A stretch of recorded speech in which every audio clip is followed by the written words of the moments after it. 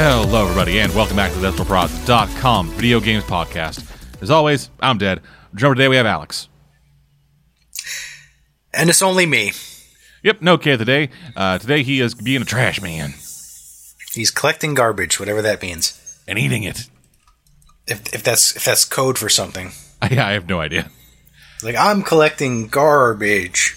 Yes, I'm going out to pick up trash. And by garbage, I mean I'm collecting all the scrap metal to build a fortress around my place. Keep all the gators out. I'll show those gators what for.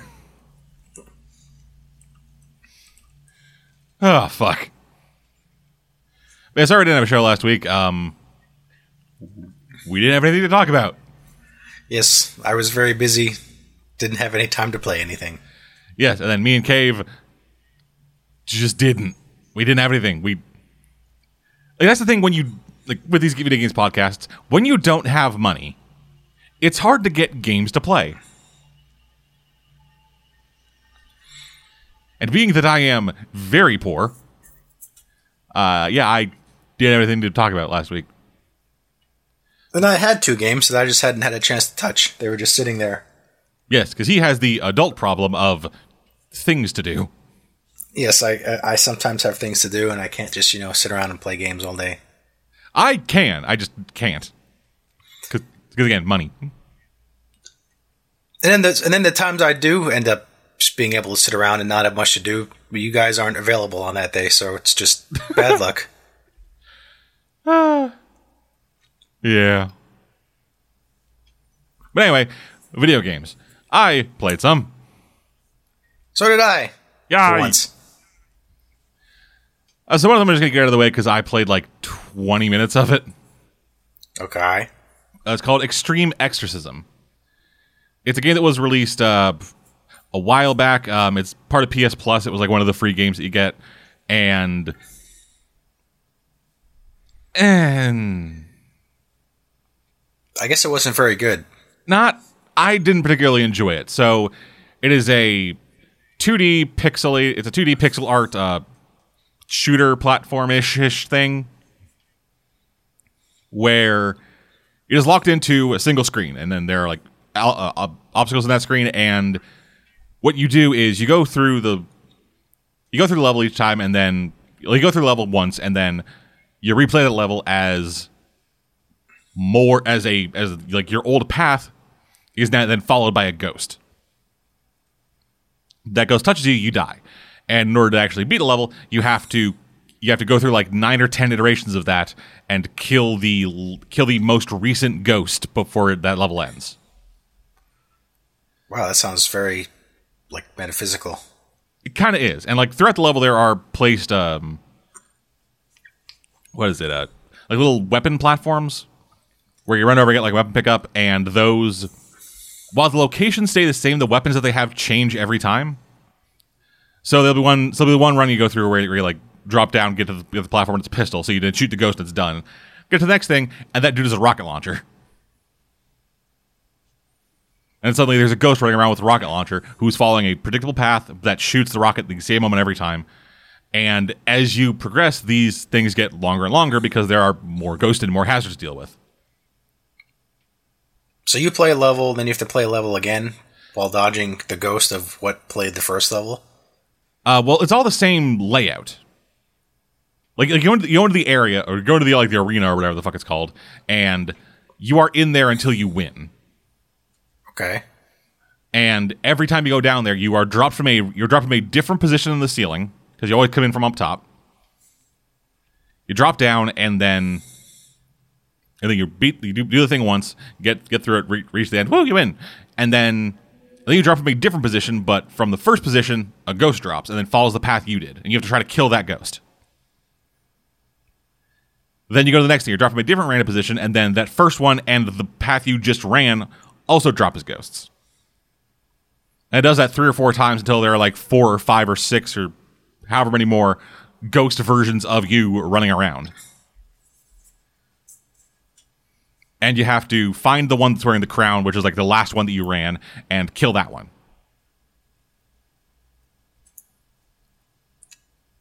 sounds very complicated. I don't know if I'd be able to play that game. It's really fucking easy. Like, I barely paid the fuck attention to it, and it was just like, Maybe you just make it sound complicated. I probably do, because describing it does sound complicated.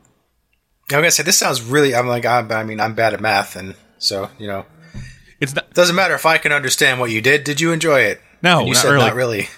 So I guess nobody's winning here. like, it doesn't feel bad. It doesn't feel awful or anything. Pretty much the only things in it are move and jump, and those feel fine. Like, it feels like a regular platform or something like this. I guess similar control-wise would be like the Duck game. If any of y'all know what that is. The Duck Hunt? No, it's called Duck Game, and it's a multiplayer, again, 2D shooter kind of thing where you are dropped into an arena, but you are all ducks. I was gonna say, that sounds nothing like Duck Hunt. It was like, oh, I'm shooting thing on a game and a dog is laughing at me. No, there's a game called Duck Game. That stupid dog. It's traumatized me ever since I was a young child. I could never get the dog to stop laughing at me. No, fuck, do you ever try that? Do you ever see that VR game, Duck Season? No. Is it like Duck Hunt, only worse? Yes, actually. So it's VR, you are playing Duck Hunt, but every once in a while, if you do certain things, the dog will come out of the game and kill you. Wow. Yeah, like you put in the game, and then you're actually in the game with a shotgun shooting the ducks. But if you shoot the dog, then the dog is always a man in a suit. It's like a man in a dog suit. And I'm pretty sure I've had this dream before. Yeah, and he will end up out. He'll if you shoot him, he'll turn around and go oh, you fucker, and then you just keep going as throughout the rental period of the game, and then at a certain point, the dog will show up. You'll actually be able to there'll actually be certain points in the game where the dog just won't be there, but then you can turn around and actually see yourself playing the game, and you look behind you, and there'll be the dog sneaking up behind you, eyes glowing bright red. It's neat. I said it sounds like a dream I had as a kid many times because of that stupid Duck Hunt dog. I never got that. People who are genuinely traumatized by that dog, I do not understand. You have to have played Duck Hunt as a 2-year-old. I played it as a 7-year-old. It's not quite the same. You were playing Duck Hunt as a 2-year-old? Yeah, I got my NES when I was very, very little. Yeah, I got a Super Nintendo when I was 3. I'm older than you. Yes, my grandmother's bought me an NES when I was 2 years old because they saw it on TV and thought it looked cool. Then my grandmother had more fun with it than I did at first, and she kept playing Mario with her neighbor well into the night, and then she'd go into work the next day and be like, "Why are you so tired?" "Oh, I was playing Super Mario on my grandson's Nintendo," and he's like, "What? That thing that the kids play?" And you spent hours playing it? She goes, "Yeah, it's really fun." Oh, the past. Yeah, well, this was back in an office in the late 1980s, so yeah, I'm fairly certain the guy in charge was probably 60 years old back then. Yeah, just elderly grandma. grandma. Grew up in the World War II period. Yeah, it's a grandma walks in. It's "Oh, sorry, I'm late. Sorry, I'm so tired. I've been spending all my time playing Mario." He's like, "What's that? Some kind of phone sex thing?" "What? No, it's my grandson. It's a video game my grandson has." And then that's essentially the equivalent of, "Oh, sorry, I'm late. I was playing with the Fisher-Price car keys." Well, it's funny because my one grandmother was very technologically, because she worked in an office, so she used computers, so she was fine. My other grandmother couldn't even get him to walk straight. It was just completely beyond her. How do you fail at making Mario walk straight? That's literally all he can do. Because she couldn't quite understand how the controller worked, even though you'd think it'd be really simple, but she was this 80-year-old woman who most of modern technology wasn't invented until way after she was an adult. Oh, So it's okay. She had fun watching me play it, and that's the most important part. oh, so your grandma was into Let's Plays. Yes, before Let's Plays were a thing. Yeah, it's always funny Before listening the to internet old, was a thing. Yeah, it was always funny listening to old people talk about technology. Like, my mom used to work at a pharmacy with a bunch of people, with a bunch of other like older women in the pharmacy, and none of them really knew how to use the computer, and none of them were willing to learn how to use it because they were afraid that through learning how to use it, they would break it. Yeah, that was her. Like, my dad had to change his screensaver to "Mom, there's nothing wrong with the computer. It's supposed to do this." Like, just in regular text, in case she'd walk by his office and like see the computer wasn't on and get worried. So that was his back when screensavers were relatively just basic. He had to be like, "Mom, there's nothing wrong with the computer. It's supposed to look like this." Oh my god, that's amazing. Yes. There's a fucking spider on my ceiling and I can't reach it. I've been looking at it this entire conversation and just slowly creeping This is my along. grandmother. This is my grandmother reincarnated because I'm making fun of her. It's like, hey, is my grandson talking shit? Why did I be reincarnated as a Canadian spider? Why couldn't I be back in Jersey? Yeah.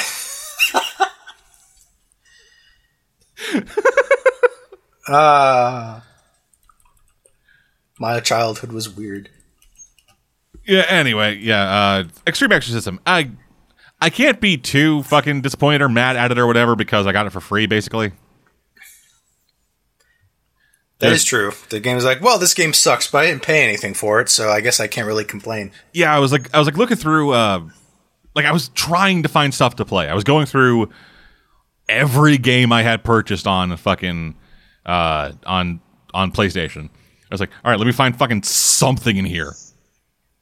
And it was all stuff I'd either beaten before, played and didn't like before, games that I only had on disc that I had already swapped in or sold for someone else, or just trash. That sounds familiar. And Extreme Exorcism, it had a... So there's this other game that I got in there that is a similar look to this game, like very pixelated art style, and they have that as like essentially the banner image, the thing that would show up on the XMB. And I saw that, I was like, okay, I'm not playing that. I've had enough pixelated bullshit. So I went over to Extreme Exorcism, and its banner image was a very high res, just a fucking PNG or whatever, JPEG of just Extreme Exorcism, just that, just the words, nothing else that actually says what the fucking game was. So like, might as well. Could be like Luigi's Mansion. I don't know. Mario, hello. Mario. It wasn't. Yeah, no, it wasn't. It was bad. I did not like this very much. Moving on to a game that I was really looking forward to and was a little disappointed by. Yakuza 3. Dun dun dun. Yeah, so I like Yakuza, but I got into it late in the game. The first Yakuza game I played was Yakuza Kiwami, which is the like up-res, well, not up-res, like the ground-up remake of Yakuza 1. And so... Because Kiwami means extreme. Exactly. So yeah, I played Yakuza Kiwami, I played Yakuza 0, and then Yakuza Kiwami 2. And then I was basically stuck. Because it was either, all right, so I jump to Yakuza 6, or I buy a PS3 again. Neither option sounded super appealing to me because I wanted to get the full story, fucking beginning to end, for Kiryu. And I also didn't want a PS3. You gotta stop selling your consoles, man. You never know when you'll be in that situation where you're like, oh man, I wish I had a PS3 still. Yeah, but what are you gonna do? What are you gonna do? But yeah, and so I spent most of my days just kind of like every once in a while just Googling Yakuza 3 remake and just trying to see if there would be anything coming up. And the first thing that I actually saw doing all that was the fact that any Yakuza game that would being remade and remastered for the PS4 would not be getting the full Kiwami treatment.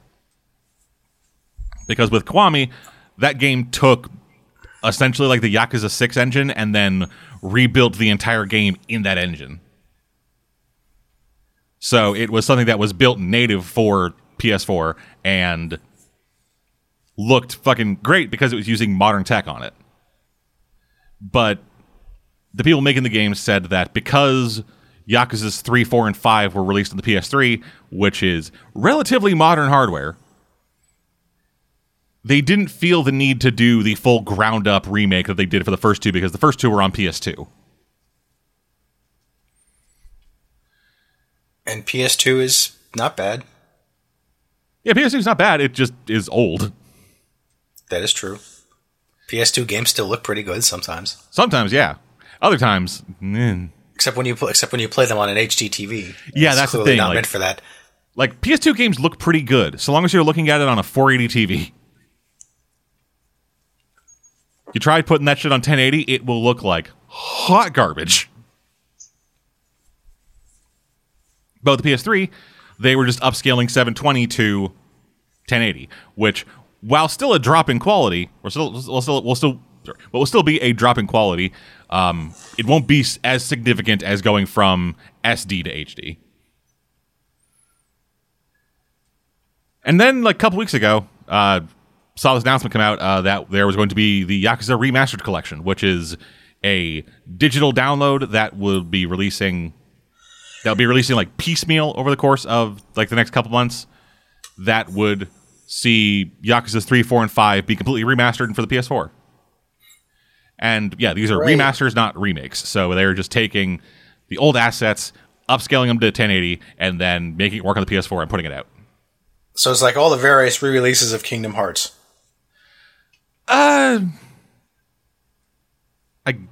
I guess. Except minus adding all the extra Japanese stuff that we didn't get, but it's the same thing, just shinier. Yeah, there we go. Yeah, you're right. Which, yeah, I'm cool, man. The second I saw that, I was like, okay, I'm buying that. Because I like Yakuza. And I needed it, and I needed a chance to play these fucking games. And this is actually an interesting way of releasing like a remastered collection.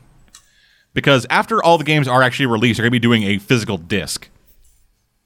But if you didn't want to wait for that and actually play the games like as they are ready to be released, you can do that. You just buy the initial thing, and then whenever the games are released, you'll get a download of, hey, here's the next game. Go ahead.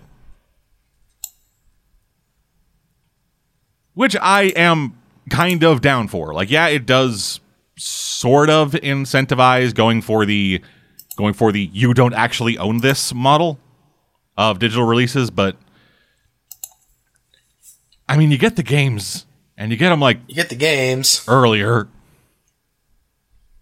and also because you can't resell them. Yes, but the PlayStation Store also doesn't have tax. That's true. So I think it does.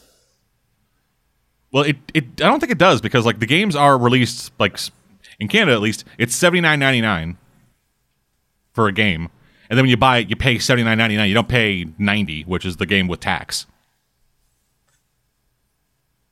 I mean, I'm pretty sure the USPS system does have tax, but it's not that. It's only like maybe an extra $1 or something. I just know because every time I try and make a payment, it's always something like uneven, like they tacked in an extra $1.50 or something. Yeah, no, I've never had that. Our game tax isn't an extra $10 either. Our game tax is 13%. That's our sales tax. Jesus. What, man? You pay taxes. What's the game sales tax here? I don't think it's that much. Well, that's not the game sales tax. That's the sales tax. Okay. Like sales tax. Like pretty much everything is marked up 13%.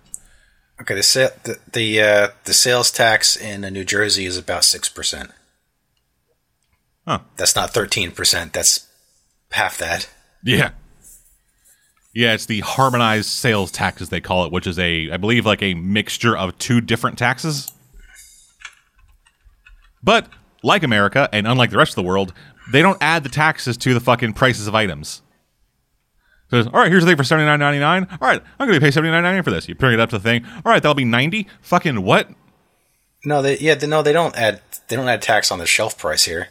No, but like everywhere, like a bunch of other places that I've seen people, that I've heard people talk about online, in a lot of other places, it's just like, all right, you bring the thing to the counter. Whatever the price is that it says on it, that's how much you pay. The tax is already included. Okay, so the average game here is $59.99 for a new game. Yep. With tax, so it's about $64. So that's not too bad. Yep. Whereas in Canada, the average game is $79.99, which with tax comes out to about $90.39. And that's where they're trying to make you eat bugs now. Yeah, shit's getting real Snowpiercer up here. I've seen those articles. So it's like Canadians might have to enjoy alternate sources of protein via insects. Like what? Well, that's pretty much everybody is saying that now. Well, that's true. That is true. Yeah. Except here, they're like, haha, yeah, right. No, like a very small number of people are going like, we need to stop farming so much. Cows are shitting the planet to death. And everyone's like, yeah, fuck you, lady. I'm gonna go eat this hamburger. It's like, obviously, it's like, you take a steak from my cold, dead hands. Yeah. So many videos of just fat white dudes defiantly eating cheeseburgers. No. Take that, you progressive asshole. You fucking libtard. But anyway, Yakuza 3. So, Yakuza 3 picks up not long after the events of Yakuza 2. So I guess, for those who don't know, Yakuza series follows Kazuma Kiryu, a very furrowed brow motherfucker who is the best Yakuza that ever lived. He is the bee's knees. He is the Dragon of Dojima.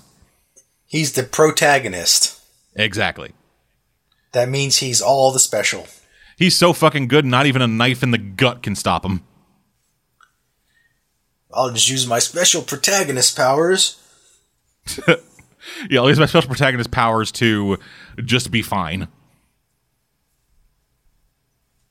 Well, to be fair, a lot of people in this fucking world have protagonist powers.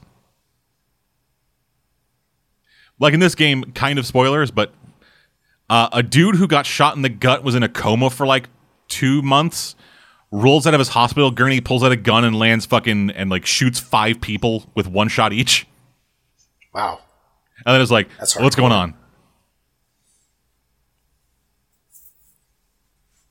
That's gangsta. Word.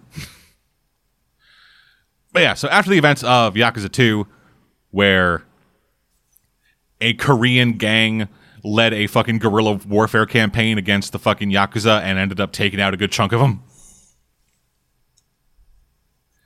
Kiryu has left the Yakuza behind. He is out living in Okinawa, running an orphanage, much like his dad. More.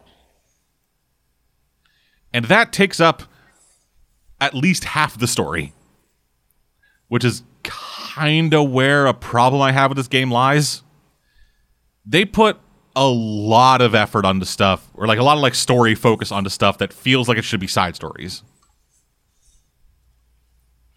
Like this is a big, like, basically a country defining event that's happening that involves the CIA and international arms traders, and there's a story mission, a literal mission in the story near the end, where you have to follow Haruka, your adopted daughter, to see what she is doing.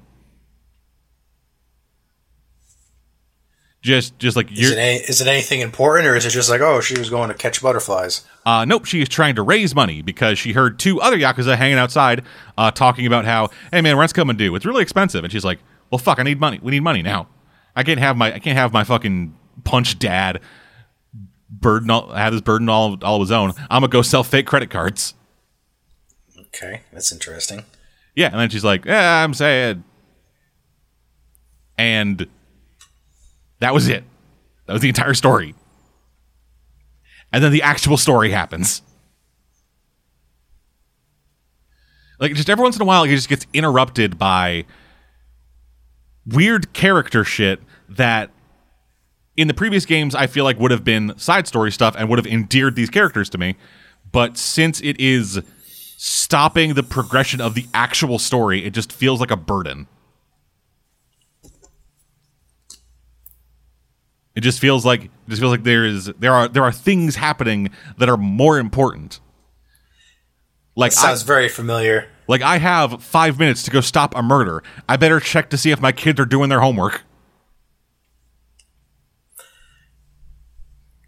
And that feels like a lot of stuff in this game. Like, in the previous games, That's a lot of stuff in, Japanese games in general lately. It's like, hey, there's world-changing events going on. Let's go on this side quest. Well, that's the thing. Like the side quest stuff, I don't really have a problem with, because in Yakuza 1, 0, and 2, I did a huge chunk of the side quests. I went to every restaurant and ate every piece of food in them. I went to the Coliseum and did all the bullshit in the Coliseum. I fucking beat every tournament in there. I fucking beat the goddamn like the cabaret storylines. I beat all of those and then also got maximum rank with every girl in the cabaret. Like, I'm used to doing fucking trivial bullshit, but the game didn't force me to do any of that. The game didn't stop the story to tell me to go do that stuff. I stopped the story to tell me to go do that stuff. And everything else in this game feels similarly burdenous, like burdened like that. Like, a good chunk of the side stories I found and then didn't really do much with. I never went to restaurants, like, at all. Why? And like the cat, they're there. Yeah, I didn't need to, actually. Like, I just kind of didn't. Like, a lot of the stuff in the game that that makes Yakuza Yakuza, like a lot of the side shit, I just didn't do. I went to the batting cages once. And then never again. And it felt weird, given that I spent a good amount of time at the batting cages in Yakuza, in the previous Yakuzas. Same thing with the bowling alley. The only reason I went to the bowling alley was because there was a side quest there. It was weird. But yeah, so the story with this, it picks up right after the end of Yakuza 2, but then the actual story takes place about 2 years later. And so this is after the orphanage stuff? No, this is the orphanage stuff. The orphanage is central to the plot.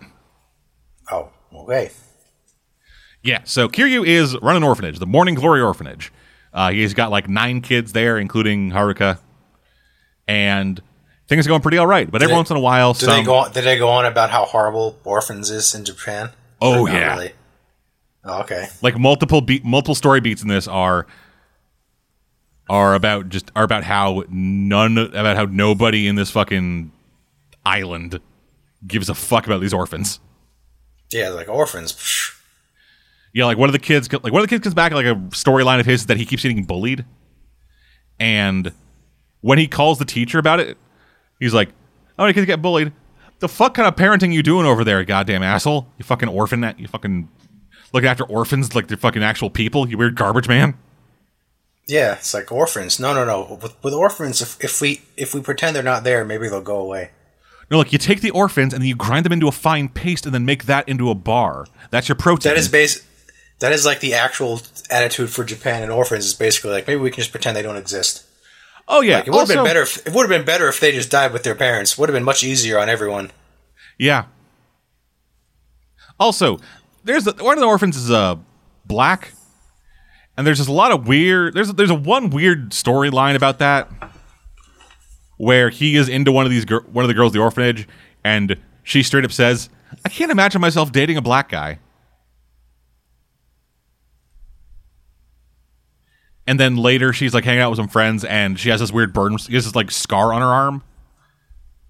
And they see that and they treat her like a fucking monster. And the kid rolls up and the black kid rolls up and just fights him off. And he's like, hey, don't worry about that scar. I'm fucking black. I look weird as shit. And it's just, okay, wow. Japan. Wow. Yes. I know you don't have a lot of black people over there, but like, come on, dude.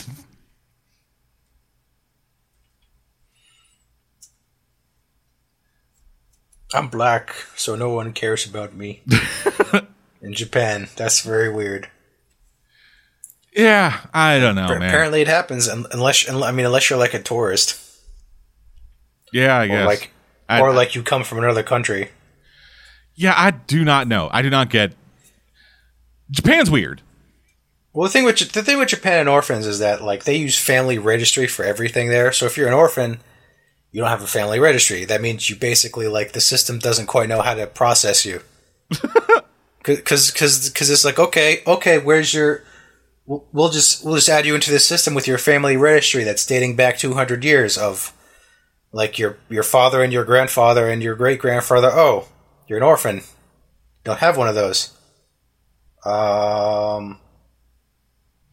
Whereas like if you come from another country, they're like, oh, okay, we'll use your social ID from your country of origin. Okay, there you go. That works. We know how to process you, but if you're an orphan, they're like, oh no, you've ruined our whole system. So the reason that the Japanese community hates orphans is because it makes bureaucracy more difficult? It's because their bureaucracy doesn't know how to deal with them. So it's a top-down hatred of orphans. So pretty much, it was like they don't hate orphans as much as they're like, let's just pretend they don't exist. Motherfucker, like... If someone said to you, it would have been better if you had died with these other people. That is hatred. Then you'd probably want to, start going into the brains of you want to go into this secret space in the brains and start shooting people. Yes, you go in there to deal with their corrupt desires. Causing them, yeah. And then you join the Tojo clan. That's right.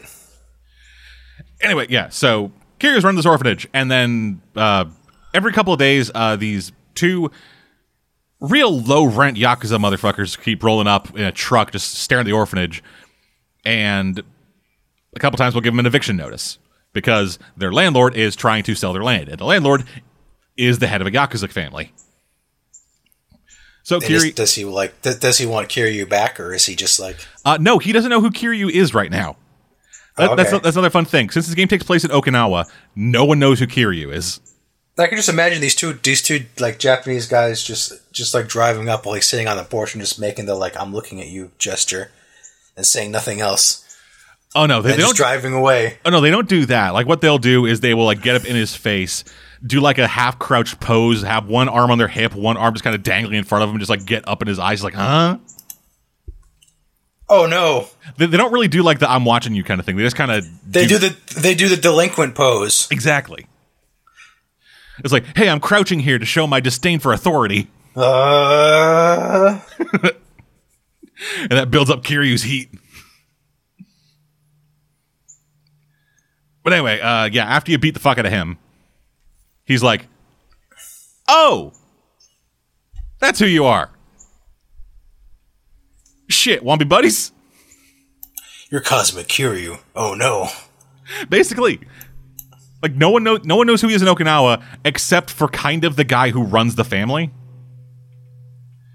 And like after you beat the fuck out of him, Daigo, the sixth chairman of the Tojo clan, as well as the assistant to the Minister of Defense, show up at this guy's house, and he is, and like they are dealing with the big plot of this is that there are two things happening in Japanese Congress that both have to deal with Okinawa and kind of Kiryu's orphanage. The first is the Minister of Defense is trying to establish a military base there. Put up like a missile defense system, and hey, we're gonna be protecting Japan, yada yada yada. Meanwhile, someone else is trying to develop a new resort in Okinawa to increase tourism and thus increase revenue in Japan, and specifically in Okinawa. And these two bills are linked in a sense. Like if the base gets built and if the base gets built and the resort doesn't, shit goes bad. If the resort gets built but the fucking military base doesn't, shit goes bad. If both are built, shit goes great. That's the basic idea. And Kiryu's land is one of the plots of land that is trying to be bought up to deal with this fucking resort. And Kiryu's like, nah, I ain't selling. And then the guy in charge of the family that owns this land is like, oh, you're Kiryu. Yeah, we're not selling. And then Daigo and the Tojo clan, who were a part of this actual real estate deal, part of the real estate deal in some capacity, they're like, oh, this is your land. Okay, yeah, we're not involved anymore. And then I see you are Kazuma Kiryu. Bye-bye. Kind of. And then a couple years later, well, the 2 years later, both the guy who owns Kiryu's land and Daigo get shot by a guy who looks like Kazuma, the guy who raised Kiryu, who died in the first game. And thus Kiryu is brought back into the fold to try to save his orphanage and figure out who shot Daigo and his buddy. Who was it? I won't get into that. That was a hypothetical. Who was it? Not like I'm asking. Oh, okay. Like, who could it be? Who could it be? But yeah, I did not find that. I did not find it that interesting. Like the plot that compelling. I guess primarily because I kind of didn't care about the orphanage. You didn't care about the orphans, but everyone cares about orphans, except Japan. No, like this, like Kiryu running an orphanage, that makes total sense for a character move. But having the orphanage and the orphans be this big part of the story. Again, weird story mission stuff. There's a story mission where you have to... There's a story mission where the other Yakuza guys who end up becoming your buddies, they build a wrestling ring on the beach, and then you have to get into a pro wrestling match with one of them for the sake of the children.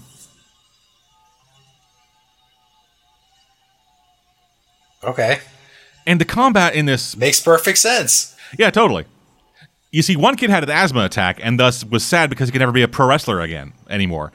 So then they decided to put on a wrestling match to make him feel better. And the doctor says, hey, don't let him do any wrestling anymore or he may die.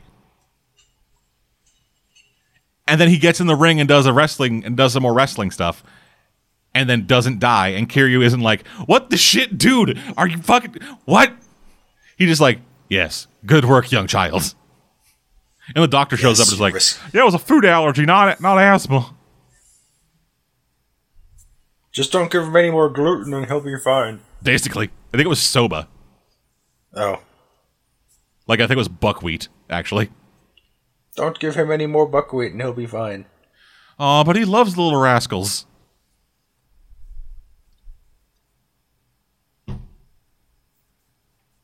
Yeah, everything in this felt a bit more like a chore. Like even the combat felt more like a chore. I know that it isn't a staple of the series, but I really miss the fact that like the different combat styles you could do in like the first game in Zero. Well, in Kiwami and Zero. Because I was a rush man myself.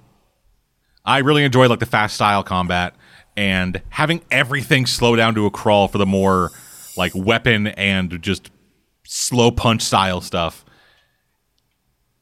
That was a bit of a drop in the series for me. Like Yakuza Kiwami 2, it still carried itself very well as a game, like with the story and everything that happened there. That the combat was largely like a moot point, kind of. Like it was a bit of a shame, but it didn't do enough to actually take away from the game for me. But with this, so much of the game is trying to hammer out these fucking like 3 or 4 button combos to break a dude's guard to deal him a sliver of damage, and then do that over and over and over again because certain finishing moves you do will break someone's guard, but then they're immediately able to get it back up. Haha, you thought you broke my guard, but you failed. Yeah, which fucking sucks, because if someone breaks Kiryu's guard, you can't get it right up, you can't get it right back up immediately. So meanwhile, I'm over here doing fucking nunchuck combos on this dude, breaking his guard, but he's just constantly just like crash over and over and over again for every hit. And then he hits me once, crash, and then just does an extra 4-hit combo on me. And then a lot of these guys attack so fast that grabbing any weapons just puts you at an insane disadvantage because you're not able to pick it up the weapon, it hits you, and you drop your weapon. Surprise. So it's just this very sloggy thing. And more often than not, one of the things you get is I don't remember the exact name for it, but it's like feel the heat. You get a guy down to a certain level of health, and then he will be down on one knee and just like and then if you don't have any heat, you build it up, and then you're able to do this super finisher move. It's either like a knockdown, a headbutt, or a judo style ground game, like repeated combo thing. And for the first two, the headbutt and the knockdown, neither of them have enough power to actually kill the guy you're fighting when you knock him down to that level of health. So it's you build the heat up, you do the same combo, you kill the guy, and then he stands back up, you punch him once and he dies.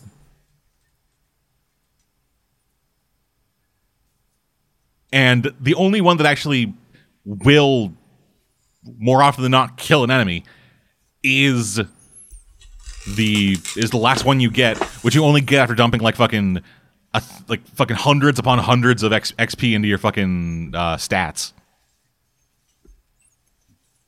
Is it something cool, or is it something like that shouldn't work? No, it's like a judo style ground game. Oh. Like you knock a dude, like you hit a dude with a suplex, then you hit him with another one, then get him into an arm bar, then a standing arm bar, and then get him into like a headlock and crunch up so like he snap his neck, like you almost break his neck almost. Flip up onto him, do like a fucking RKO. Wow. Yeah, there's a lot of groundwork. And it looks fucking awesome. And Kiryu is still the same old Kazuma Kiryu. Everyone else, I like the fact that Kiryu has been gone so long that people think he's a bitch now. Because like the people from the old guard, like fucking Majima and Date and Daigo are still there, but they have these new fucking up and comers who aren't like they aren't like this fucking ancient Korean gang. They aren't people above you. They are people who came in after you, heard legends about you, and now think this dude ain't shit. Huh. And then you beat the fuck out of them. One dude you beat the shit out of when he's in his underwear. You have to go find him at a hotel that's mainly for couples. Get in with some gay panic jokes. Because, Japanese and gay people. Yeah. Gay people are funny in Japan. Yeah. It's actually kind of funny. The game starts with like this little splash screen that says, "This game takes place in 2009 and reflects the attitude of that era." I mean, it hasn't changed. It's gotten a bit better. That's why people like what is this in Persona 5? This is the modern era. Get woke, Atlas. And like, yeah, in Japan, they're not quite so woke over there. Yeah. But things I think are getting like incrementally better. Like with the rest of the world kind of looking at them going like, "Hey, get gooder." Like people are actually starting to get gooder. They're like, "Oh, fine. I guess we have to change our way of thinking to line up with you filthy foreigners." Yeah, it's like, ugh, I guess. I guess we'll have to treat them like actual people and not like Hard Gay. Hard Gay is actually a character who is just like this effeminate, like Gay stereotype who walks around in excessive leather. It was actually a really weird thing, like when they did the gay joke in this game. They go up to this, they go like the receptionist, this lady, like, hey, we're looking for this person. And she goes, yeah, it's hotels for couples only. At which point, the lower Yakuza dude from Okinawa goes like, hey, this is for couples, right? Well, that should be perfect for us. Just kind of goes over, starts acting incredibly effeminate. So the receptionist is like, oh, you're a couple, are you? Well, that's lovely. Here's a key in room 205, room 250. Elevator's right over to your left. Have a good time. It was like really, really chill about it. I was like, oh, aren't you a cute couple? They don't ask too many questions at Love Hotels. Yeah, but it wasn't even like oh, you're a couple? Okay, here's your key. It wasn't business. It was, oh, aren't you a cute couple? Which I don't know what the messaging there was supposed to give. I don't know what tone they were going for in that moment, other than just, hey, aren't gay people funny? Look at Kiryu, the ultimate man. He's trying to be gay but can't do it. Isn't it funny when people act gay?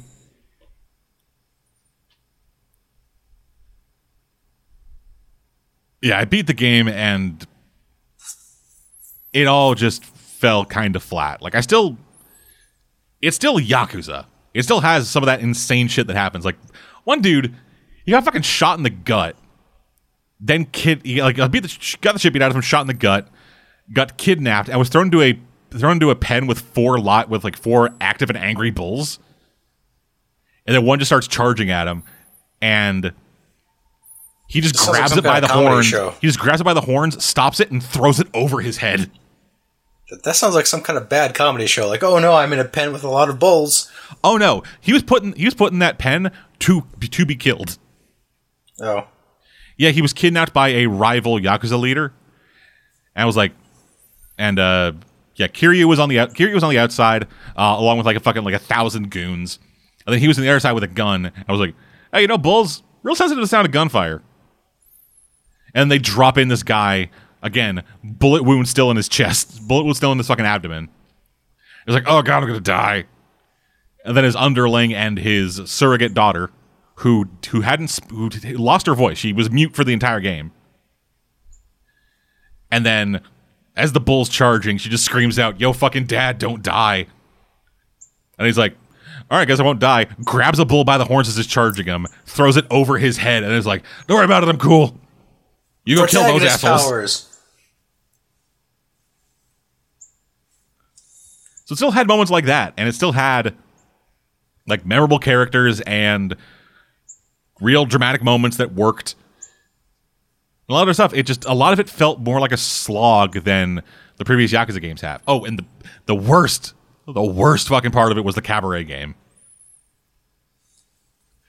Which fucking sucks, because, again, I played through the cabaret game in fucking 0 and 2. I actually enjoyed that. I also did all the real estate stuff. I enjoyed that stuff because there was like a real story behind it and everything. But with this cabaret game, they changed it up because you can't just have the same game over and over and over again. And I get that. I get why they changed it. But they changed it to be only the worst part of the original cabaret games. So before, what you would do is you would be going around like recruiting girls and stuff, and you like get side stories that would give you girls to work with, and you would get platinum rank girls. Like they would all have different ranks: bronze, silver, gold, platinum. And with the platinum girls, you would be able to work with them. You'd be able to like change their outfits, change their makeup, change their hair, in order to make them the best possible versions of themselves they can be. And they had different stats from A to B to C, and as you change the outfits, you'd be able to see that ranking change as you went. And then you'd open up the floor. There would be 8 tables. Someone would come down and go, hey, I want a girl over here. So you send a girl over. And then they would like ask for more. They like ask for, hey, let's clean up stuff. Can we get the new ashtray? Can we get some ice? We get this.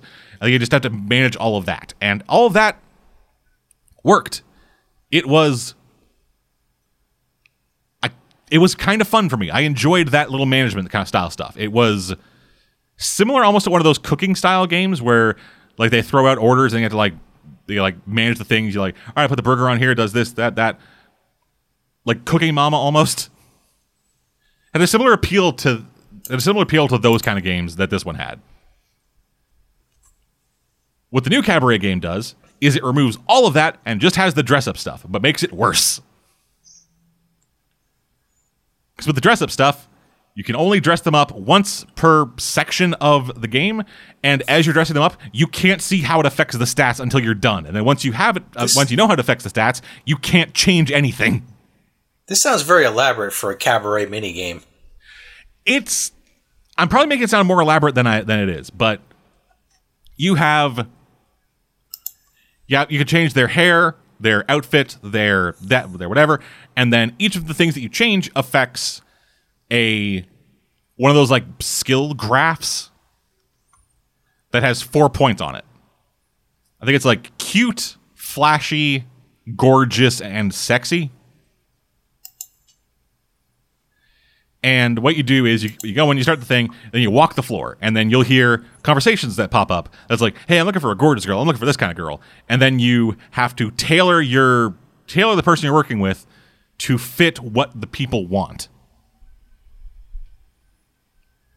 But again, when you are choosing outfits and hair and makeup and accessories and stuff, they only give you a vague idea of what it affects. So you can't see in real time how the shit you're working on actually affects the stats. And then once you know how it affects the stats, you can't change it until you finish that section.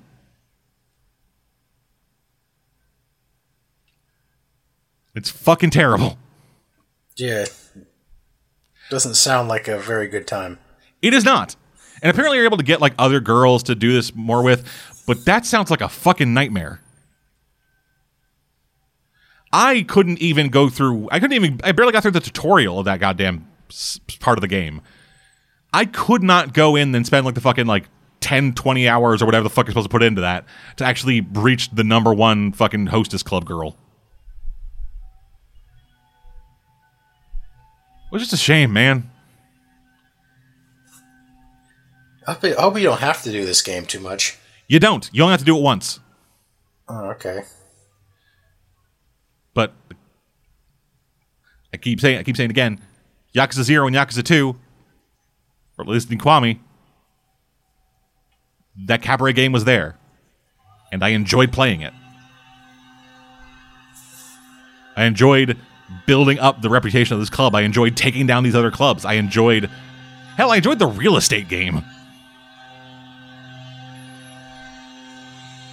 Like that was a weird fucking thing, but I still enjoyed playing it. It just feels like it's just a real shame, man. It's a real shame.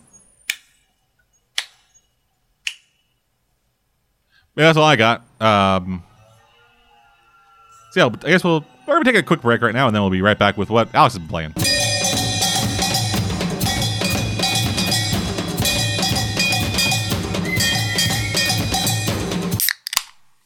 We're back, everybody. Yay. Sorry about that. The squirts, am I right? Anyway, Alex, what have you been playing? Okay, so Dragon Age Inquisition. It was something I had played back in the day. Yes, Caveman is a big fan of that game, and I really enjoyed it when I played it. Did you? Yeah, I played it. This is actually back in a time where I wasn't really finishing games. Ah, yes. So I got like a chunk of the way through it and then kind of fell off. I've been meaning to go back to it. It's a pretty long game. Well, I just spent 30 hours playing fucking Yakuza. I think I have the time. That's true. But I mean, yes, I had just gone in after a combination of both Dragon Age 2 and Mass Effect 3 caused me to doubt BioWare ever being capable of doing something decent again. And Dragon Age Inquisition, thankfully, restored my faith to a certain extent. But then Mass Effect Andromeda came out, so I'm back to like, oh no. Yeah, just Mass Effect Andromeda. I'm afraid to play Dragon Age 4 now. They've had a weird career trajectory, that fucking studio. Yes. Just starts out fucking pretty high, gets higher with the Mass Effect series, immediately plummets with Mass Effect 3. Dragon Age is in there somewhere. Then Dragon Age 2 also causes a plummet. Then it's like, hey, yeah, fucking Dragon Age Inquisition, it's great. And then Andromeda. Wait. Well, I think with Dragon Age 2, they basically knocked out in like a year because they wanted. Yeah, from what I heard, Dragon Age 2 was they developed 3 environments and then said, yeah, that's it. Yeah, pretty much. You just run through the same environments over and over again. And the big thing that they hyped, like, doesn't even happen until like the last 5 minutes of the game, and then it ends on a cliffhanger. Ooh. It ends on a cliffhanger for a DLC that never came out because 2 bombed so badly that they just decided to move right to 3. Oh, hell yeah, dude. And with 3, thankfully, they decided, because they were going to release 3, and they were like, let's give it another year to make sure it doesn't suck. Yeah, and then they actually made a really good game. And they actually made a really good game. Yeah, so man, I really liked Inquisition when I was playing it. I need to grab like the Game of the Year edition or something like next month and then just fucking plow through that. Well, that's the thing, because I got it on PS3 because this was back before I was able to get into the modern generation. This is back in the olden days. Back in the olden days, I had to get the PS3 version, and the PS3 version, not only did it take freaking forever, but Inquisition has 3 DLCs, one of which is like an actually super important epilogue, like post-game expansion, basically. Uh-huh. And for the PS3 and the 360 version, they released the first DLC and then stopped supporting it. Even though they promised that they weren't going to treat the previous gen like second-class citizens, that is exactly what they did. Well, yeah, because it's kind of hard to keep developing software for a console that needs a fucking that needs to be used by a fucking river to have the fucking like wheel turn to crank the power. So, making old-timey jokes. PS3's old. It's not that old. It's old enough for me to make jokes about it, god dang it. We're already getting fucking rumors and reveal dates for the next generation after this one. So thus, that generation is now old. So as a result, I just kind of went, oh, well, screw you, BioWare. And then I just kind of never finished Inquisition or anything else like that ever again. Because I was like, well, how did... I feel like that was an EA decision, not a BioWare decision. Probably. Yeah, but still, I was like, well, snub my PS3, will you? Oh, yes. Too good for me now, are you? Let's see, what do you think of that? Except on the flash sale they had last month, the Game of the Year edition with all the DLC was only like $10. Nice. So I was like, all right, fine. Fine, I guess I'll go back and I'll finish BioWare. it. You win this time, BioWare. I'll give you $10 to get a decent game. But don't worry. The thing is, I still have some opinions about Andromeda.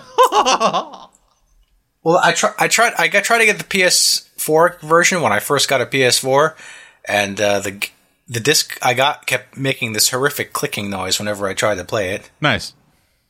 So I took it back, I got another one, and it also put the same horrific clicking noise. Was it the game or your system? No, it was the game. Weird. I mean, or at least it was my system playing that one game, because the system was brand new, and the system didn't do that with any other games. Yeah, that's weird. So I was like, okay, no, never mind. So this time I downloaded it, and it sounds great because there's no disc to make a horrible clicking noise. Yes, the convenience of not owning a thing. Except, so I did this thing where you can import your PS3 save. Yeah. Up to the PS4. So I did that, got all set to loaded, and it couldn't quite process this because one of the PS3 DLCs, it wasn't registering, even though I downloaded like the Game of the Year edition. I should have all the DLCs. Yeah. So I looked it up and I was like, oh, this is a frequent error. So I deleted the entire thing and I installed it again, and same thing happened. So I deleted it, and then so I uninstalled and reinstalled the game 5 freaking times, and finally I got all of it. It only took me like a week. Man, your system did not want you to play that game. I know. So, maybe it was like hardware coded, like there's like a chip on there or something that like when it reads like fucking Inquisition.exe or whatever, it just sees that and immediately shuts down. It's like, no, you can't finish Inquisition. No, fuck you, asshole. No, Inquisition is just really, really buggy. Like this one guy who's working like the Japanese or whatever third world country they made it in, like the manufacturing plant for the PS3, and it's just like, you know what? Fuck BioWare. Mass Effect 3 was terrible. You know what? For the next game, I'm gonna just and then just took like a screwdriver or something, and then just like started putting in every like 100th console he helped work on. He just put like a little chip in there that just had like fuck BioWare printed on it. That is the fuck BioWare chip. Yeah. It's kind of like the emulation chip for the PS3. Pretty much. Yeah, when they came around to make the PS4 Slim, they just didn't bring that shit back. Well, because they were like, why could we do this when we could make people buy the game again? Yes! It's genius. That's why I'm president of Sony. Nobody wants to play PS2 games anymore. They look terrible in HD. Now come, let's begin the marketing push for Spider-Man. Spider-Man was apparently good, though. No, yeah, but I'm like, this whole thing that's happening, a lot of people are seeing it as just a very cynical like thing to drum up like hype for the new movie and stuff. It's like, Marvel doesn't want to do this, but Sony's not going to do this, and they're just like having essentially a debate about, well, not a debate, like a argument about earnings or whatever in the public forum, so the fucking people on one side or the other can go like, yeah, we should do this, fuck you people, and then like try to have that affect the bottom lines of this deal. Everyone I know is firmly on Sony's side. Either just because they don't like Disney out of principle because it's such a big and powerful corporation, or because they really, really didn't like the way they put Spider-Man in the movies.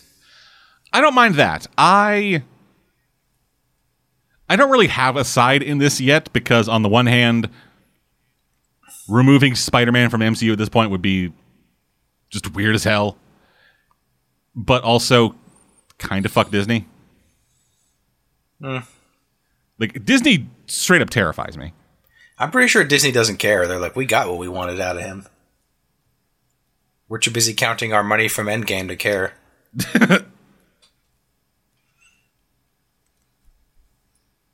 Anyway. So, yeah, Inquisition. But, yeah, so I finally got around the screw BioWare chip. And after my 5th install, it finally installed everything, I hope. Woot. Or at least it installed everything enough to let me load my old save file. I mean, for all I know, I still didn't get one of them. Yes, it was because the shop DLC, which is like, it adds one minor area that only gives you a couple things. But because I had that one DLC, it wouldn't let me load the other save without that one shop thing. The shop DLC? The Black Emporium. It's like a free DLC where like it adds this extra shop on the map where you go there and there's this creepy guy. Free DLC. I'm so used to DLC being paid. So I was like, wait, is this the new horse armor? No. No, this one was free. Which was even worse because I was like, oh, it's free. I'll just download it again. And it's like, oh, you already have this on your system. I'm like, no, I don't. The game says I don't have it. No, dang it. Why won't you let me download it if I don't have it? The PlayStation Store says I have it, and the game says I don't. Who do I believe? One of us always lies, while the other tells the truth. Do you have this DLC installed? They cannot load DLC Black Emporium not found. Reinstall Black Emporium already installed. Yeah, it's like you have this, and I was like, okay, I'll mind. Yeah, so you have this already. And I was like, I really don't want to start again because I was already like 40 hours into the game. And if I did start another game, I'd want to start another character, and because I don't like making a build of the same character, because I was like, well, if I'm going to start again, I might as well try a different character this time. No, yeah, I get that. When I eventually get the game again, I'm not sure if I want to build a new character or not, because I didn't actually finish the game with the character I built.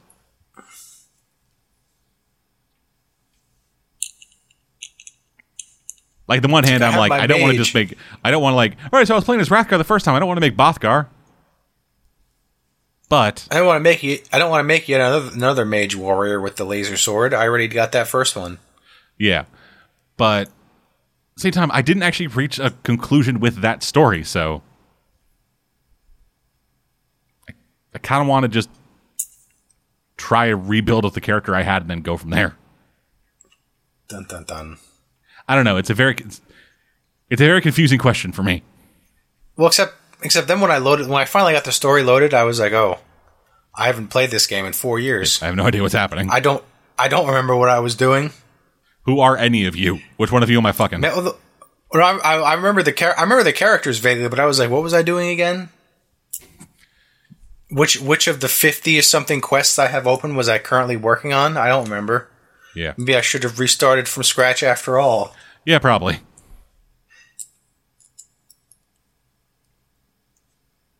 that's about as far as I got on that game because it took me a week to get it working. So, while I was fighting with that, I was also playing another game that I got on the flash sale that I don't know how to say its title. Oh? Yes. It's called YS8. YS8? I don't know if it's supposed to be pronounced wise or is. It's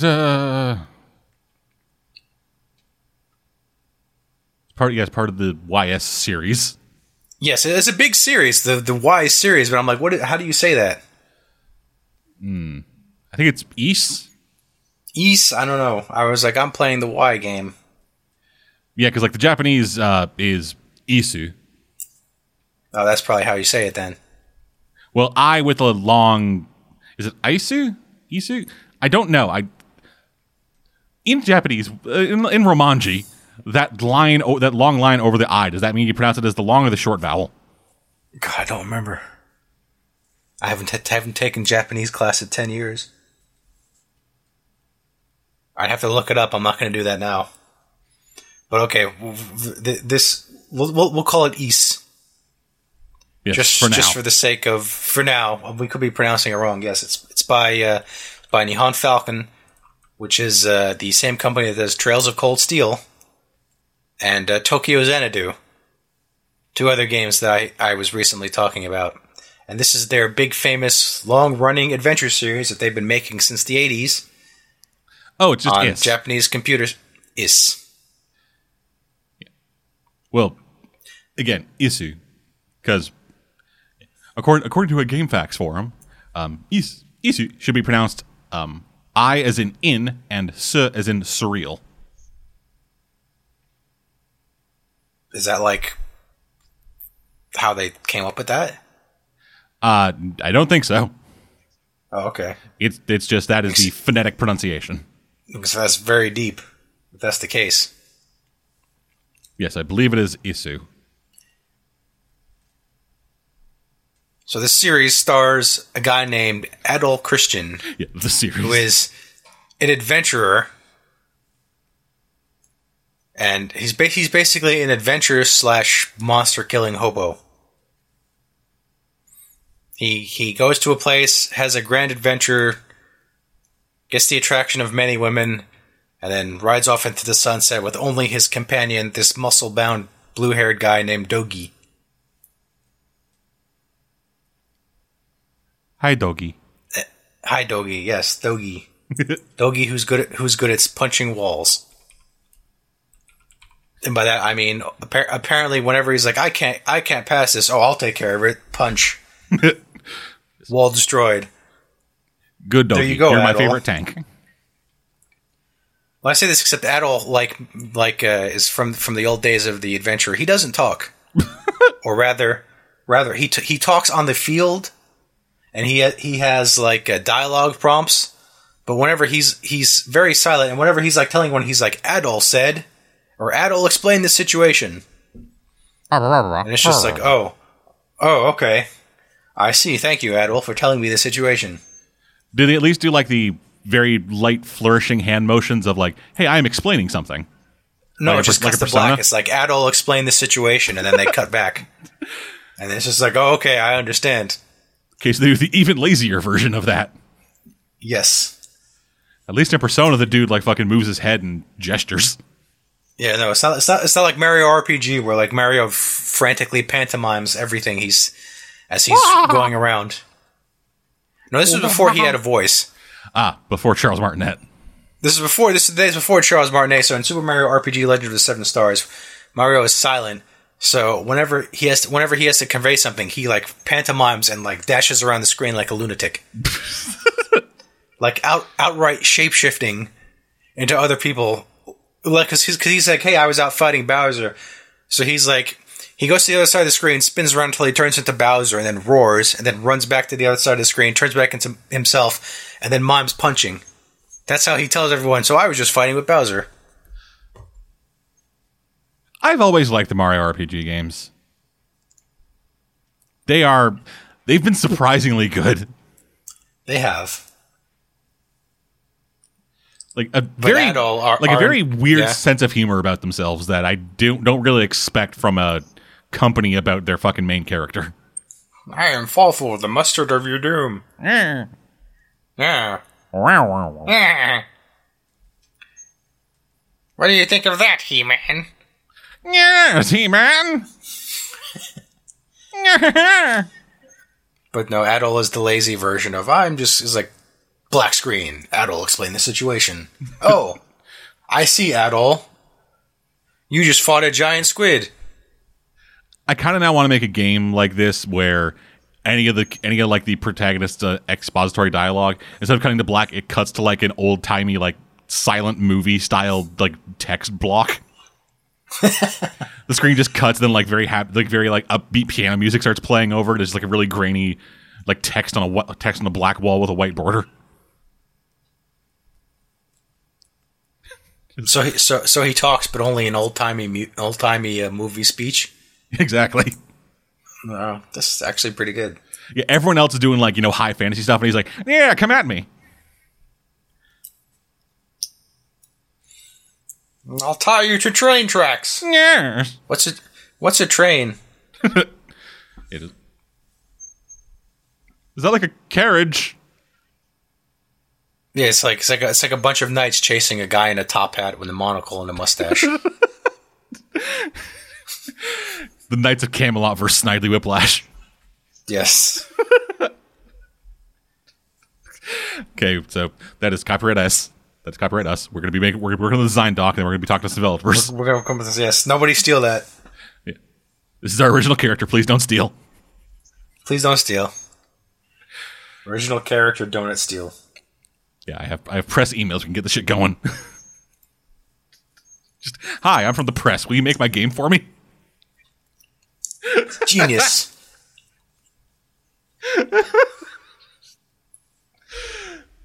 Easiest way to get us blacklisted. Even easier than our already tried and true method of getting blacklisted of just not being very popular. Just not being very popular, and it's like, oh well. We could send them this video game. We could send them a copy of this video game for review, but they haven't written a review since 2016. I mean, they're black. Why are they blacklisted? Blacklisted. We don't even know who they are. Yeah, it's like I never. People heard have of to them. actually care. People actually have to care about you for you to be blacklisted. Yeah. I think the last game review we actually did for the site was the Just Cause 3 review. Maybe you should get back on it. I need money. Like, hey, yeah, I could. It's like, yeah, I could write a review for a game. You guys want to hear? You guys want to hear a review of a game that came out like fucking 5 years ago because it just got released on PS Plus?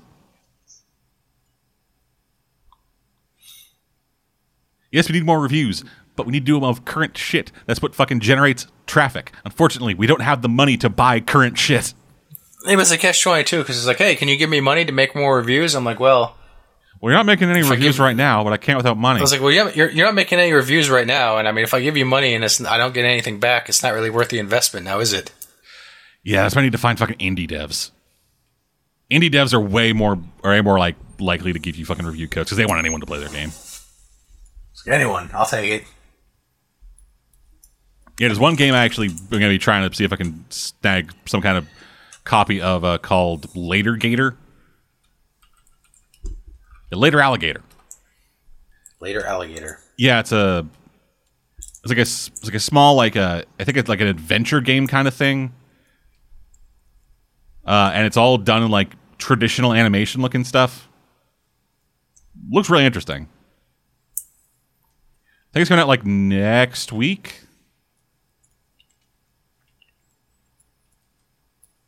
It looks neat. Yeah. Is what I'm saying. Oh. Does it involve gators? Yes, you play as an alligator. In fact, one of the selling points on the game is over 100 alligators and at least 3 ghosts. Okay. That sounds like a bad population sign. 100 alligators, 3 ghosts. At least 3 ghosts. There are potentially more.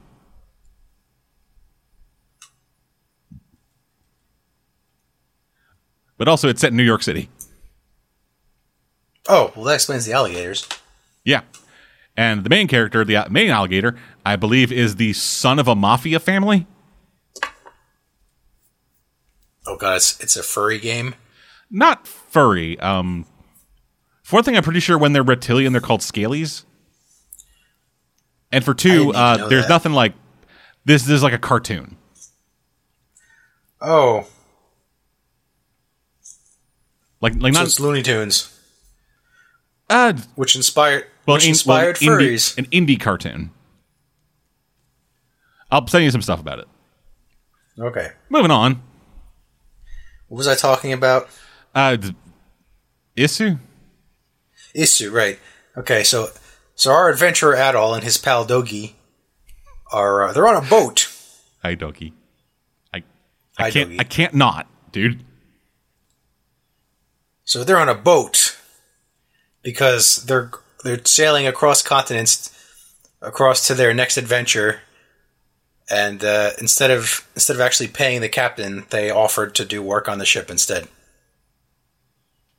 So Adol patrols the ship looking for suspicious people because apparently he gets a lot of suspicious passengers. Apparently, he's the whole guy for that. Oh. Also, apparently this world has like countries that are like vaguely named after real life countries, but not really. Like the big bad of the series is the Roman Empire. Roman spelled M-U-N. The Roman Empire. Okay. Yes. And you're on your way to the country of Greek. not Greece, but the country of Greek. Greek with a C, a K, or a Q? No, Greek with a K. Okay. Like, we're going to the country of Greek. You mean Greece? No, Greek. Okay, who are the people who live there? The Greekians. I think this said like the people who live there are called Greekians. I'm like, oh, okay. I'm like, bitch. What? That's cheating. That's either cheating or being very lazy. We got to get away from the Roman Empire by going to the country of Greek. I'm afraid to know what the other countries are called. We need to smuggle you guys down to Italy.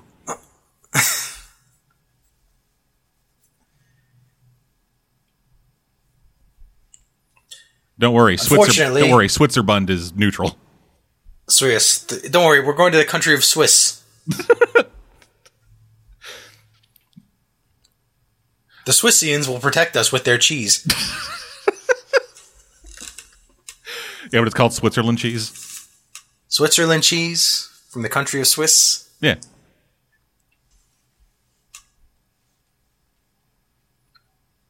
Unfortunately, you never make it to the country of Greek because because while you're on a boat, and you're patrolling for suspicious people, and you do indeed find several suspicious people, like this one dude who's like dresses all in black with like a fedora. Does he join your party? When you meet him, he's like you look like a suspicious person. He's like, yeah, I do, don't I?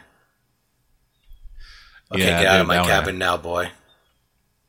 Well, no, because while you're looking around for suspicious people, you pass by this island that is rumored that any ship that comes nearby always sinks, even though there doesn't appear to be anything wrong. Yes, these pristine waters, any ship that gets near sinks. And as you go by the cursed island, a giant squid shows up. Oh my god! And you fight your first boss, which is one of its tentacles. And even though you cut off the tentacle, it doesn't matter because it still has 7 more, and it smashes the boat, and you go flying into the water, and then you wake up on the island. Here's your first boss fight. You're fighting an arm. Don't worry if you lose. Don't worry if you win or lose. You lose anyway. You lose anyway. It's like, ow, that hurt, but I have 7 more arms. Wait, that doesn't seem right. You know, with the 1 arm. What about the 7? Nani? Is that why the game's called? Is that what the game called Ys 8 because you fight octopuses all the time? Ys 8? No, I don't think it's not called 8 because you fight a squid with 8 arms and you cut off one of them, but it kills you with the other ones. I don't think it's because it's the 8th game in the series. Now 8's a motif, you see. Ugh. So Adol, our intrepid adventurer, 15 minutes into the game, on his way to adventure in the land of Greek, instead ends up on a deserted island. Well, except it's not deserted because there's lots of beasts. Is the island called Japan with a Y? No. Drat.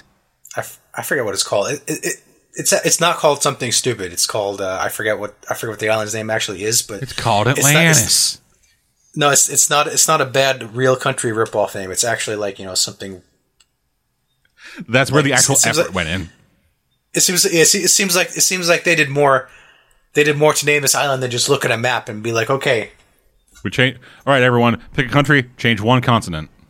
Pick a country, change 1 letter, or just find out what they call the people from that country, and we'll call that the country, and we're good to go.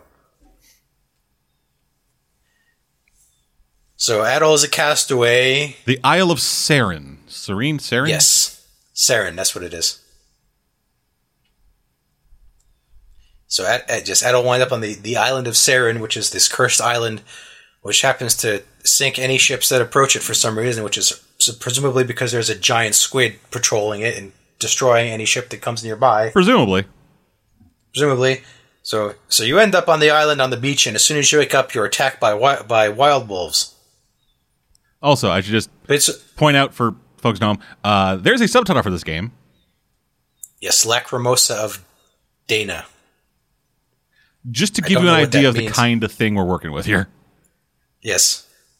Ys 8 Lacrimosa of Dana. I don't know what that means. I haven't seen anyone named Dana yet. The fuck's a lacrimosa? I don't know. It's probably some fancy made-up word. Maybe they looked up an important word and changed a letter because that seems to be what they do. Lacrimosa is Latin for weeping. So I guess she's sad. Yeah, it is a name that derives from Our Lady of Sorrows, the title given to Mary, Mother of Jesus. Wow. That's very dark.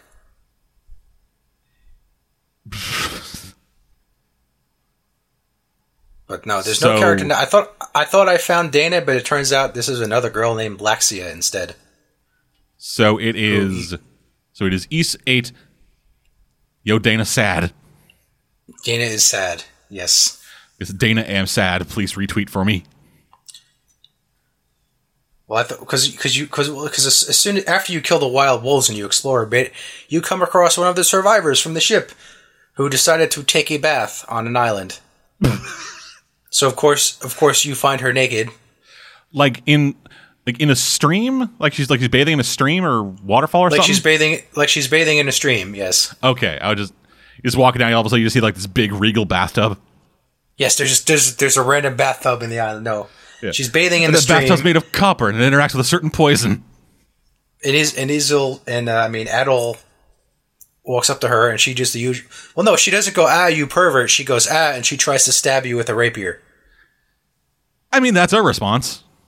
Yeah. And then you get into this weird, awkward sword fight where she tries to sword fight you, but you instantly disarm her because she's only using one hand on the sword and using the other to cover herself up.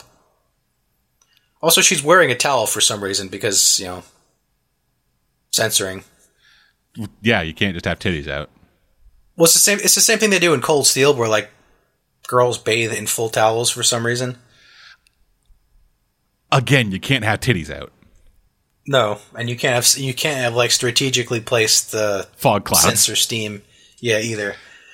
Yeah, so you just got to be. So, I mean, that's a thing I've seen in anime before too. Although, like they go in like the Japanese bath, and like the bath is an entire fucking room. Like it's not just a tub. It's not a tub. It's because bathing is very serious. Yeah, it's very serious. You can do it with the community. You never watch an old grandpa's testicles float to the surface. I mean, if that's what you want to do. Mm-hmm. So you find this girl who decided that the best thing to do upon waking up on an island was to go bathe in a random stream, whose response upon being peeped on is to try and kill you.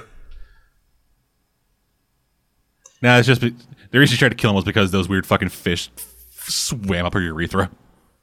So she's like, it's you. You're that guy from the ship. So I'm like, okay, this must be Dana. She doesn't look very sad. She looks very angry. But no, her name is Laxia, which is Laxia von Roswell, who is this that's a fucking name. Nobility person. I mean, it's better than Greek. It's better than Greek in the Roman Empire. Spelled with a U. Not by much. But not by much. But yes, Laxia von Roswell, who is this noble girl traveling with her servants somewhere, and then the ship sank, and she has standard anime clothing on and also has a rapier for some reason. But she has a rapier because she's noble. Noble people have swords and shit. Yes, I don't know. Noble people have swords. Yes, noble people have rapiers. Noble girls have rapiers. Yes, specifically noble girls have rapiers. I watched Ruby. I know how that works. You ain't seeing no grown man walking around with a rapier, seeing no fucking noble lady walking with a broadsword. Unless you're a musketeer type character, then you have a feathered hat and a cape and a rapier. The dashing rogue. Yes. Some Errol Flynn looking motherfucker. So Adol and his new friend who just tried to kill him because he saw her naked, Laxia, decide to go explore this island that they both washed up on together. And she is your party member. And in the case of, like, if you press square, you switch to her, while Adol follows you instead. Because it's not an RPG, it's a third person, run around, slash 'em up. Oh, it's a... I guess. Yes. Oh, okay, with a name like Isu 8 Lacrimosa of Dana, that sounds like an RPG. It sounds like an RPG, but it's not. Because this is actually a dungeon crawler. Oh. Or a, like, adventure type game. Because Ys 1, if you watch, was like a really old 80s era, like, like Dungeon Man style dungeon game where, like, you walk around and, like, your sword swipe is like, your sword slash is like a little sword sprite, like, just randomly appears in front of him and then goes back, and that's your stabbing. That's your combo. It's the kind of thing where you need a sheet of graph paper to map out a dungeon. Basically, yes. So, things have advanced since then, but it's not an RPG, it's a runaround slash 'em up. Like, I guess kind of like Dark Souls. only not quite as hard. Only anime. Only anime. And now you have a party member who just follows you around and stabs things, or if you press square, you switch to them, and your other guy was. Although, like Tokyo Xanadu, it's a runaround slash 'em up. However, once your meter is high and you hit R1 and L1, you'll do a like RPG style. The screen stops and you do a fancy like cutscene style attack that does lots of damage. So it's not entirely RPG free.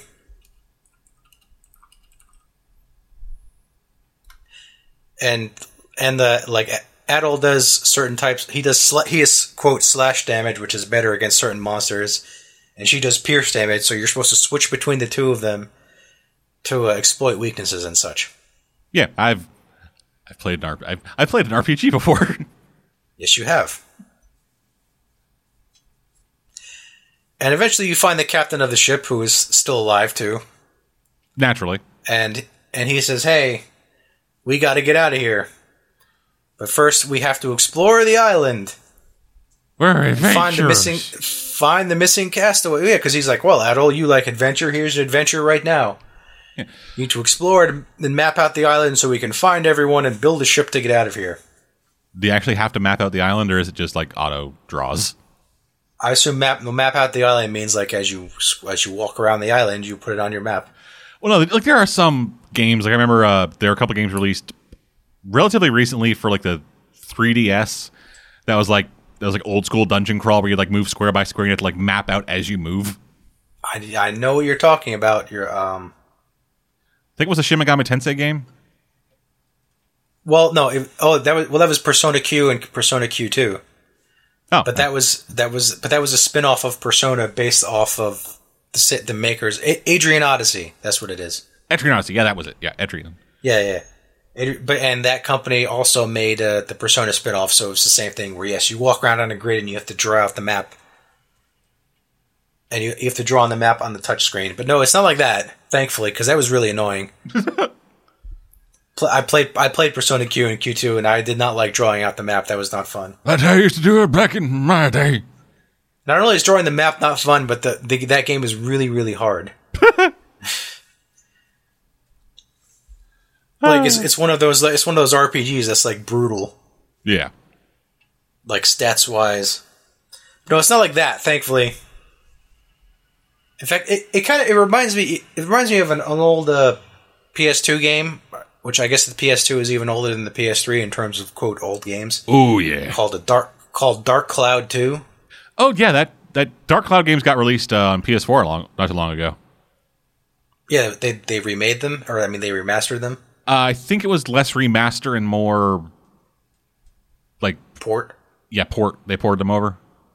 Well, it was part of the PS2 on PS4 initiative thing. Yeah, but it reminds me of that, where like you run around and you slash enemies, and you have like your weapon, and you have to upgrade your weapon, and if you upgrade it goes from sword level 2. Oh my god! And then eventually you have to like replace it entirely. So when you find the captain in Dogi, who's still alive, because of course he is. Yeah, of course he is. And you start making your little Gilligan's Island-esque village on the beach. I don't know why I did Popeye there. I don't know why. It's Popeye. It's not Gilligan. I don't think Gilligan had a laugh. Because they're sailors, I guess. Yeah, I guess. Like, Adol makes his little room with, like, a barrel and a hammock in a cave. And that's Adol's, quote, house. Look, I built a house. And Laxia has a side quest where she's like, I must have a curtain for my privacy because you peeped on me when I was bathing. Naturally. And I don't know if I can trust you, Mr. Christian.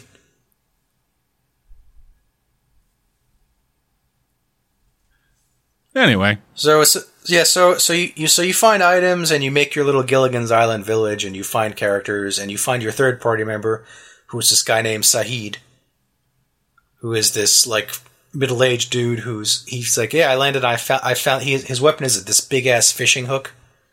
Is he from that's India? Like half broken? I don't know where he's from. He didn't say. But he's like, yeah, I found this big anchor there. I thought I'd just use it as a weapon. It works. I just hit people real hard with it, and it seems to work. And Laxia doesn't like him because he's this like big, crude sailor guy.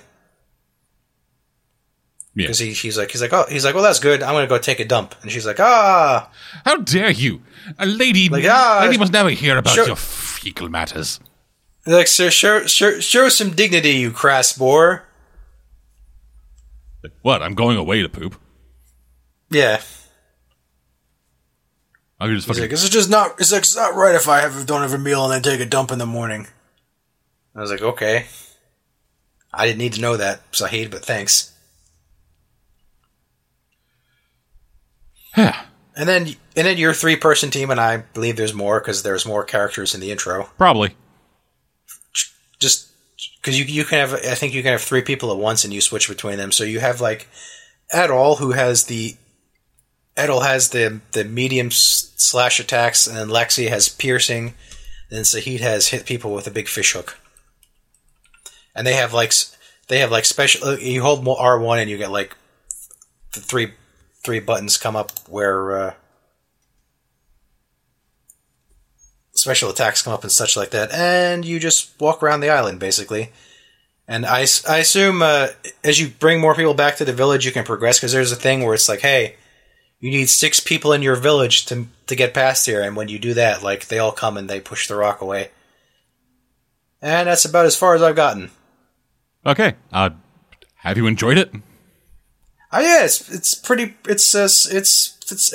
like the little Castaway Gilligan's Island anime style type thing. It's not bad.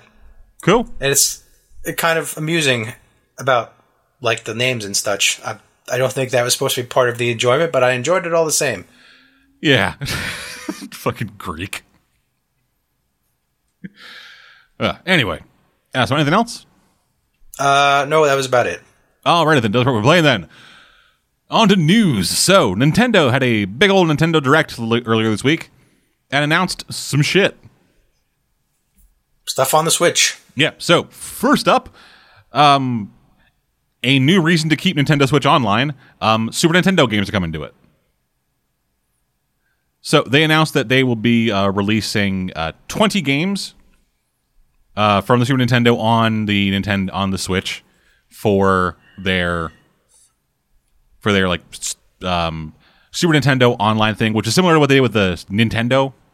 I remember I actually had the Nintendo Online for like a week or so when it initially switched over. Is it before or after you had to pay for it? That was right after the Switch. You got a free week.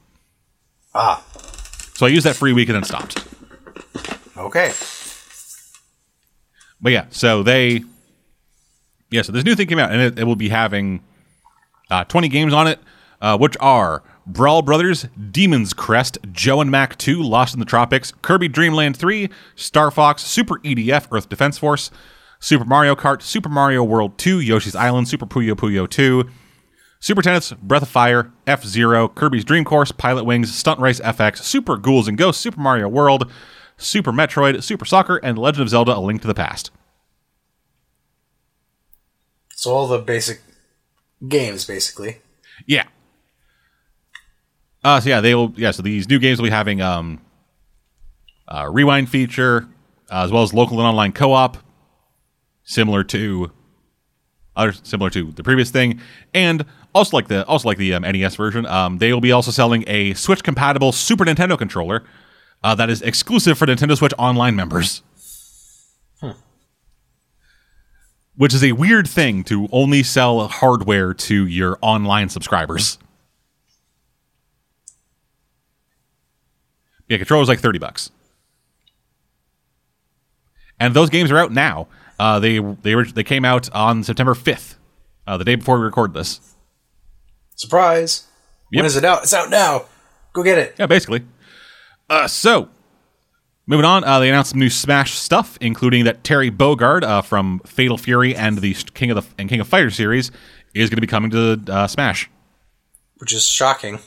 Yeah, he'll be released on November this year, as well as after the first 5. They have confirmed that there are still more characters in development. Surprising no one. Moving on. You think they pick? Yeah, go ahead. What were you gonna say? Never mind. It's not important. Okay, so moving on. Overwatch is coming to the Switch. Oh no. Woot, I guess.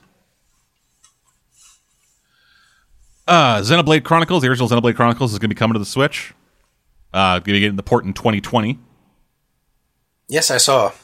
Yeah, this is obviously the predecessor to the fucking Xenoblade Chronicles 2. So we'll see how that goes. It was on the Wii U, which I never played because I never had a Wii U. Yep.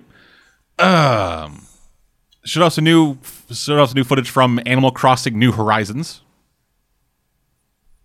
which is still set for release in 2020. I'm not a big Animal Crossing guy, so Nah. Some people like it. Yep. They showed off some new features coming to Pokemon Sword and Shield. Oh boy. Among these new features is a camp functionality where you essentially allow your Pokemon to run free and you spend time just kind of playing with them. You can go to other trainers' Pokemon camps and kind of hang out with their Pokemon.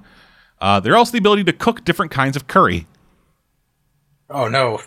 Which do stuff. That must be the food of this game. We've gone from Pokeblocks to Poke Curry. Yeah, I guess so. They also showed off Little Town Hero, a new game from Game Freak, the Pokemon people. Oh, that's right. They were like, we're doing a game that's not Pokemon. Yeah, it was originally called Town. It's now called Little Town Hero. And yeah, you're a hero in a small town, in a small fucking rustic town, and you have to protect it from monsters. I honestly like the original title of just like, it's Town. Yeah, just called Town. It's Town. You're in a town. Yeah, that's it. Also, weird thing, all the music is done by Toby Fox, the guy who made Undertale. I guess he's moving up in the world. I guess so. They showed off a bit more about Luigi's Mansion 3. We call the co-op campaign the Scare Scraper mode, as well as a new upcoming mode called Scream Park. It is for 2 to 8 players, which will have one team of Luigi's and then one team of Gooigi's. There'll be teams of 4, and they are just trying to fucking get ghosts and shit. I really want this game. I really want Luigi's Mansion 3. I never played Luigi's Mansion 2. I played Luigi's Mansion Dark Moon on the 3DS and really enjoyed it. Oh, is that what it was? Yeah, I think so. Okay. Yeah, so they also announced some other ports and remasters coming, including Return of the Obra Dinn, the Lucas Pope game where you play an insurance investigator, which is really fucking good. Tokyo Mirage Sessions, FE Encore, a remaster of the Wii U game. Oh, geez, that thing. Yeah, which is the Japanese pop idol-focused crossover between Shin Megami Tensei and Fire Emblem. Fire Emblem, which has absolutely nothing to do with either series. Nope. Beyond the idols and whatever's are kind of like vaguely reminiscent of them. Yeah. Divinity Original Sin 2 is getting a Switch release. Doom 64 is being re-released on the Switch, which that's fucking weird. Star Wars Jedi Knight 2 Jedi Outcast is coming later this month. And then Assassin's Creed Rebel Collection, which is Assassin's Creed 4 Black Flag and Assassin's Creed Rogue. And then other things from that. Also for the Switch? Pardon? Also for the Switch? Yep, all coming to the Switch. Okay. Yep, and then Trials of Mana, Dragon Quest XI, Dragon Quest XI-S, Echoes of an Elusive Age, Rogue Company, a new game from Hi-Rez, the makers of Killing Floor. New modes coming for Tetris 99, some new stuff for Mario and Sonic at the Olympic Games 2020, a new demo for Deus Ex Machina, the Witcher 3 Wild Hunt Complete Edition coming to Switch, and it looks like trash. Of course. Dauntless coming to Switch, and then the thing that broke everyone's goddamned mind, a sequel to Deadly Premonition.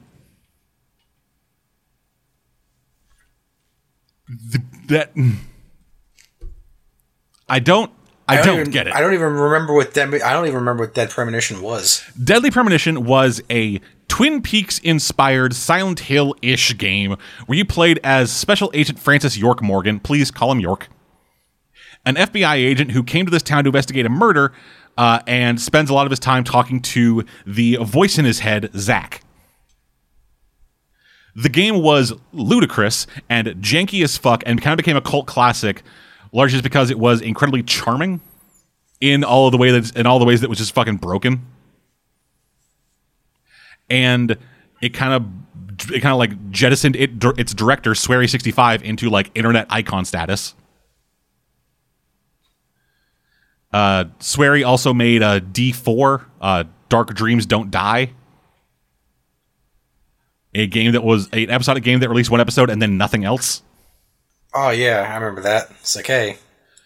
And then also a game where a village of people become cats at night or something. I don't know.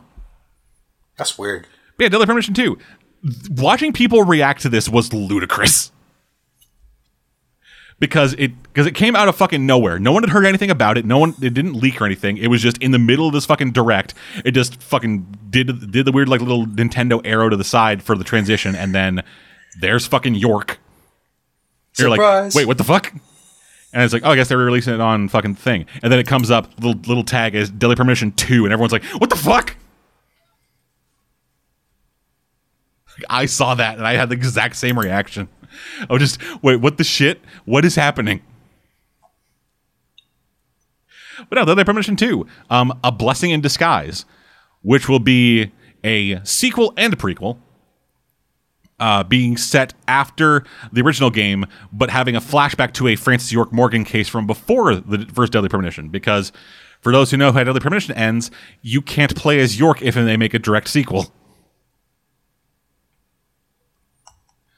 But that's neither here nor there. Yeah, and that was the Nintendo Direct. Okay. The other thing that's going to be happening is in a couple days after recording this, which probably be the time you guys hear this, on September 9th, Capcom's going to be revealing a new Resident Evil project. It's currently called Project Resistance. Oh. And we will be seeing what that is. They're going to be putting it out on their YouTube channel ahead of the Tokyo Game Show. So we will see how that goes. Must be big. Yep. Speaking of big, I have a mighty need to get the fuck out of here because I got shit to do today. So that's going to do it for this week, everybody. Thank y'all for joining us. We'll be back in 2 weeks' time, hopefully with Caveman. Hopefully. Yep, but until then, I'm Dead. And I'm Alex. We will see you guys next time.